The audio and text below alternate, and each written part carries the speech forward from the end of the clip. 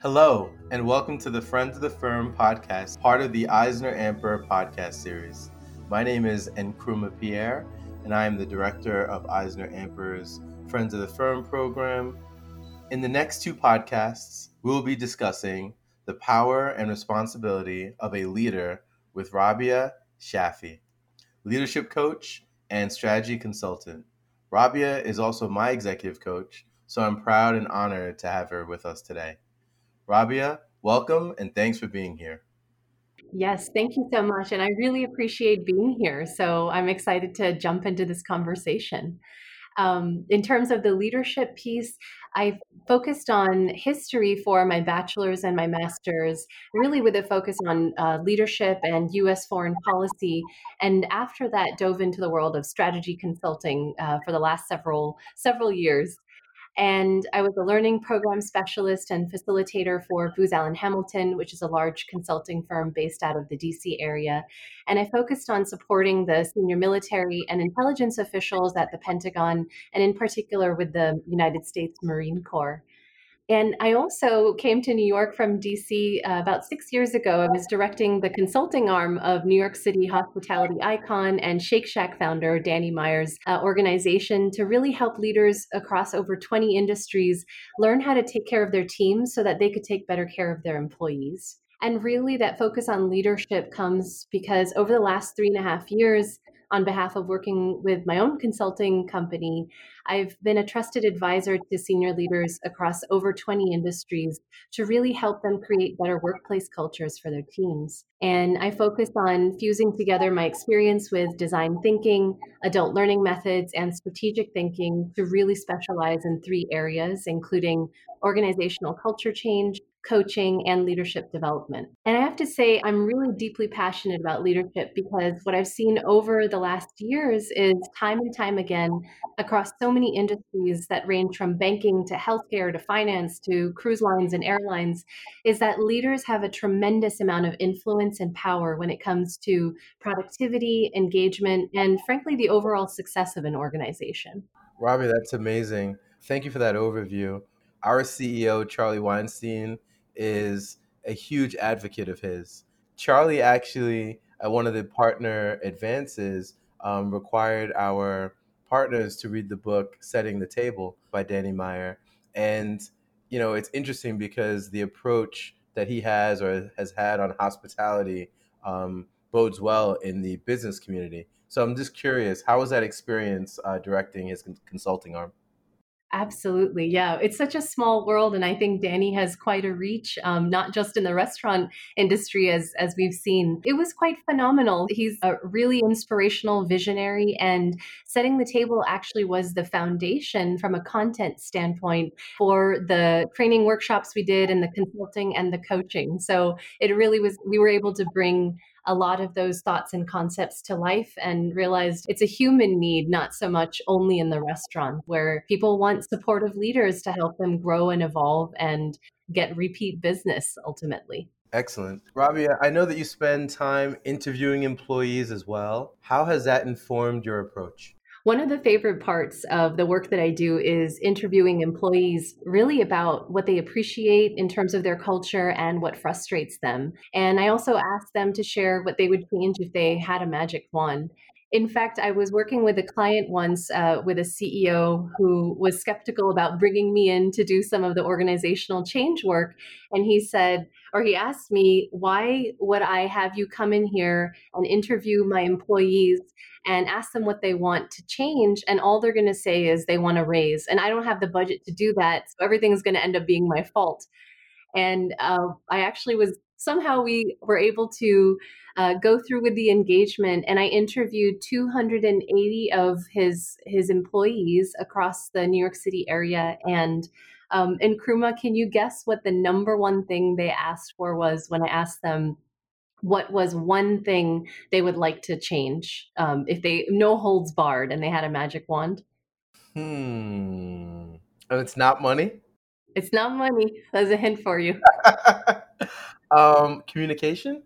Close. It actually was, and I quote, I really wish that the senior leadership team would say hi to us when they walk down the hallways because they act like we're invisible.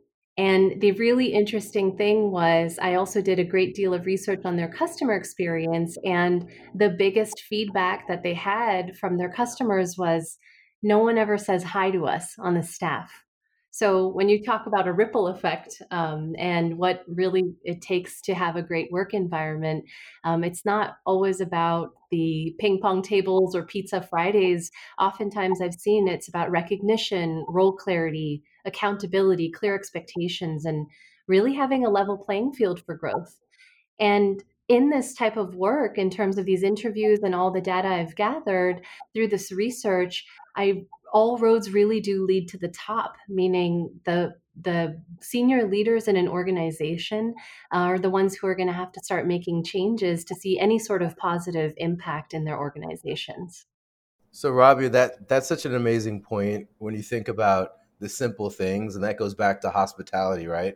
Making people feel good, remembering the person's name, pronouncing the name properly, right? When I go to hotels where I have status, they'll say, "Welcome back, Mr. Pierre. We see you've been at our hotel 5 times in the past 3 months. I imagine you're here for business," right? They know kind of my story, which is really comforting. It makes me actually feel good.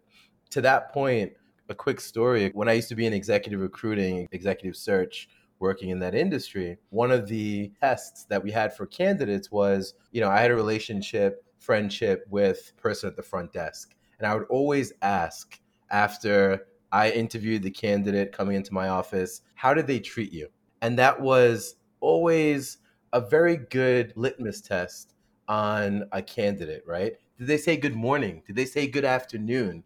Were they friendly? Were they upbeat when they approached you? Were they condescending, right? Because so many times we forget, no matter what, you're always being interviewed. It doesn't matter if you're going into the actual interview, whether it be with EisnerAmper or another firm, or you're going in to the search firm, which is going to represent you, right? So that was always a test we used. And again, depending on the candidate and my relationship with the candidate, and if I might have had a position for that candidate, I'd of course coach them on that, right? And that was test number one. And also, of course, test number two would be the final test going into the client that we were representing. And I would let them know, listen, be upbeat to everyone you interact with. When you walk into the building saying hello to the security guard, right? To when you see the person at the front desk, be respectful, because people always forget to do that. And a lot of times that can bite them. It's so important how you make people feel. At the end of the day, people might not remember what you said, but they will definitely, absolutely, unequivocally remember how you made them feel. No, it's totally accurate. And in Nkrumah, just before we move on, that there's that famous quote by Maya Angelou that maybe some of your listeners are familiar with, and it's people will forget what you said, people will forget what you did, but people will never forget the way you made them feel. And really, it fundamentally starts at the top, and it does have that ripple effect to your customer experience. So true. I love it. Awesome. So, next question. Leadership is a broad topic, and our audience ranges with people in executive positions, management roles, and individual contributors. What are some key fundamentals that you believe about leadership that you think are important to highlight during our conversation today?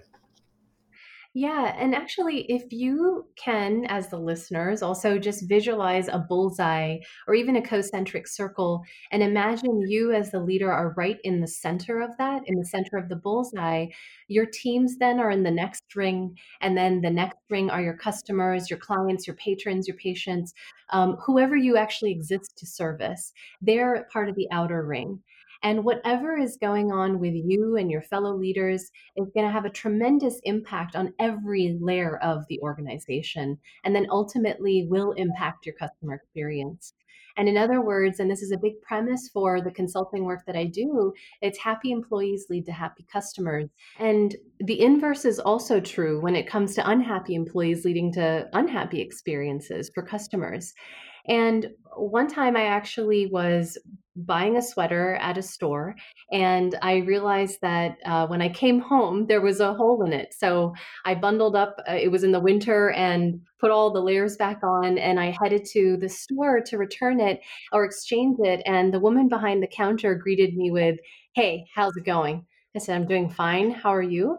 And she said, "Do you want this back on your card or do you want cash for this?" And right as I was going to answer, she turned to her colleagues behind the counter with her, and she was saying, "You know, I told you not to put me on the schedule on Friday. Why'd you do that? You never listen to me. This always happens." And then she turned back to me and she said, "Did you say cash or credit?" And for me as a customer, I think all of us have kind of experienced that at some point. And the fascinating thing was everything that had to do with her own relationship with her boss and perhaps the scheduling or communication issues or conflict management, all that had nothing to do with me as a customer, but it had everything to do with my own experience. And that's where there's such a deep connection between whatever is happening internally does have an impact externally. And we experience that every day as customers across industries. Rabia, thank you for that story. I mean, I think each of us can relate or at least have had an experience where the salesperson who's just not listening to you. If a salesperson is truly listening, and even in my business today with business development at Eisner Amper, at the end of the day, I tell people my job is to create solutions, find solutions for the customer, for the client, right? I'm not there to sell audit. I'm not there to sell tax. If the client has a need and we can be a nice fit, awesome. But whenever you start selling, that's when a customer or prospective customer is turned off. Now, if you create or provide a solution, someone will pay a premium for a solution long before you can sell them a product or a service. And my mentors have always instilled that in me. Don't be a salesperson. Be a connector. Be someone that adds value. And to your point, Rabia, people are always listening and people are always judging. I mean, that's just what we do as humans, right? We're always analyzing the situation. And to your point, the salesperson or the person at the cash register, they did not have to, I call it, unload or unleash their issues on you at that specific time, right? Like that is almost something you say behind the curtain, right? Something that is said behind closed doors, but not in the open. So really, really good points. And I think a lot of the listeners today can relate. You've worked across a lot of different industries. You have an awesome background. Do you find this leadership ripple effect more common in certain industries? You know, this phenomenon is actually true for any industry and any organization, any team. And what I've found through research is it's not just human nature, it's actually a primal instinct to follow our leaders. And I know that's a big statement to make. And the research actually shows that when a pack of gorillas, for example, walks through the jungle, the other members of the team physically lift their head to check what the leader is doing, to know that it's safe to proceed or to know that there's tension coming up in the near future. They do this every 5 to 20 seconds or at least 2 to 3 times a minute. And this is true when there's a threat or even during periods of calm. I remember in working with Danny Meyer, he used to tell leaders to imagine that people were looking at them with a magnifying glass and as though they had a megaphone attached to their mouth. And all eyes are on you as a leader, whether we like it or not. And really, that means, in the words of Spider Man's Uncle Ben, with great power comes great responsibility. And your team is already paying attention to your words and your behaviors instinctively as a leader. So you have a lot of influence when it comes to people following your lead. And the question then becomes, well, why not channel that for good? Robbie, that is so true. So we recently hired a manager to join the Friends of the Firm program. Her name is Sue, and everything was done virtually, right? So no face-to-face interviews. I've never hired someone to join a team completely virtually. So of course, it was something new for all of us within HR who did a phenomenal job. Shout out to Isabella and Jen who found Sue, who's an awesome candidate. And, also had to challenge myself to, to work through this new normal, if you will. And I'll never forget. the night before, I had a call with Rabia, and I said, I've never truly managed anyone full time before. And I'll never forget what you said to me. You said, Nkrumah, listen, this first week, this first day, of course, but this first week is so important that you get it right. And when I say get it right, meaning the way you show up. The way you show up is so important because when someone is onboarded to a new company, especially virtually, where everything is amplified, if you don't get it right the first week, the first day, the first hour, and we mean within reason, it can be catastrophic when it comes to the relationship you have with your colleague, with your team member. So thank you for that coaching. Yeah, you're more than welcome. And I'm so glad that you're putting this to use. And the other thing I would share is that it's not a one and done thing. It's not just about the first day or the first week, but how a leader works with a new hire and integrates that individual into the larger team. That's because it can sometimes be a moving target. And it's something that we continually have to work on throughout because it's easy to slip back into bad habits and kind of the old ways of doing things. So I'm glad to hear it's going well, and I look forward to hearing about the continued progress. Yes, exactly. And that's an awesome point, Rabia. Like you said, it's not a one and done, right? If you show up big, you have to also maintain that relationship, that level of accountability. From a leadership standpoint, we emulate our leaders, right? So if someone shows up late to meetings and that's okay, then if someone else is on your team and they show up late, can you really be mad at them? We're always setting an example, and the coaching that you've given me over the last year has been awesome and invaluable, quite frankly. And I thank you for that. So, Rabia, there are different schools of thought when it comes to leadership being a natural instinct, where some people think you're either born with a knack for leading people or not. What if our listeners don't necessarily have that instinct? How can our listeners use this power for good? I have to say that I might be a little controversial here, but after collaborating with and studying thousands of leaders and how they operate over the years, I am genuinely convinced that leadership is a separate skill set that can be learned. I don't think any of you are a lost cause if you did not enter this world with some leadership genius instincts. And oftentimes, I've seen leaders are thrown into people management positions where they're just expected to somehow know how to give feedback, how to deal with conflict, how to delegate, or how to support an employee's growth. Just because you're good at your technical job does not necessarily mean you are going to know the 5 steps of giving feedback, or the 3 steps to delegating, or the essentials of body language when speaking in front of large crowds. Those are all things that I facilitate in my workshops, and some of these very experienced professionals are hearing these fundamentals for the first time. And I think it's really important to honor that. One of the clients I actually had been coaching had recently bought a dental practice after completing residency and dental school, and had 5 hygienists and this big book of business for the area. And he was telling me, look, Rabia, I know how to fill cavities. I can do root canals. I can really make a great mouth guard for someone who has TMJ. But I never anticipated all the leadership struggles of managing a new team and dealing with the conflicts that may have ensued among the colleagues and making sure that there was an intentional, positive culture in the workplace. And all of that really did impact the patient experience.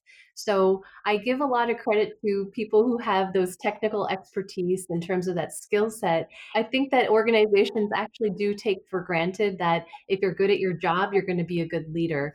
And I'm really doing the best I can to chip away at that misconception with the work that I do. Robbie, I love that. One of the things that I often see within a company's sales organization is the question really always becomes, do you want to be an individual contributor? You have your own clients, you eat what you kill kind of thing, and you go out and just do your job? Or do you want to be a sales leader where you kind of take a step back from selling day to day and you kind of have to manage a team of salespeople, teach, coach, and mentor? And it's so interesting because, there are sometimes people who are like, you know what? I just want to sell and I never want to manage ever, ever, ever. Like, no, thank you. And then you have individuals who are like, well, selling is okay. I enjoy it, but I'm a much better coach or player coach. as a term that I've used a lot. And I'm just curious, with your clients, have you seen that? Have you encountered an organization where the top producing salesperson then goes to managing the sales team and things just don't go well?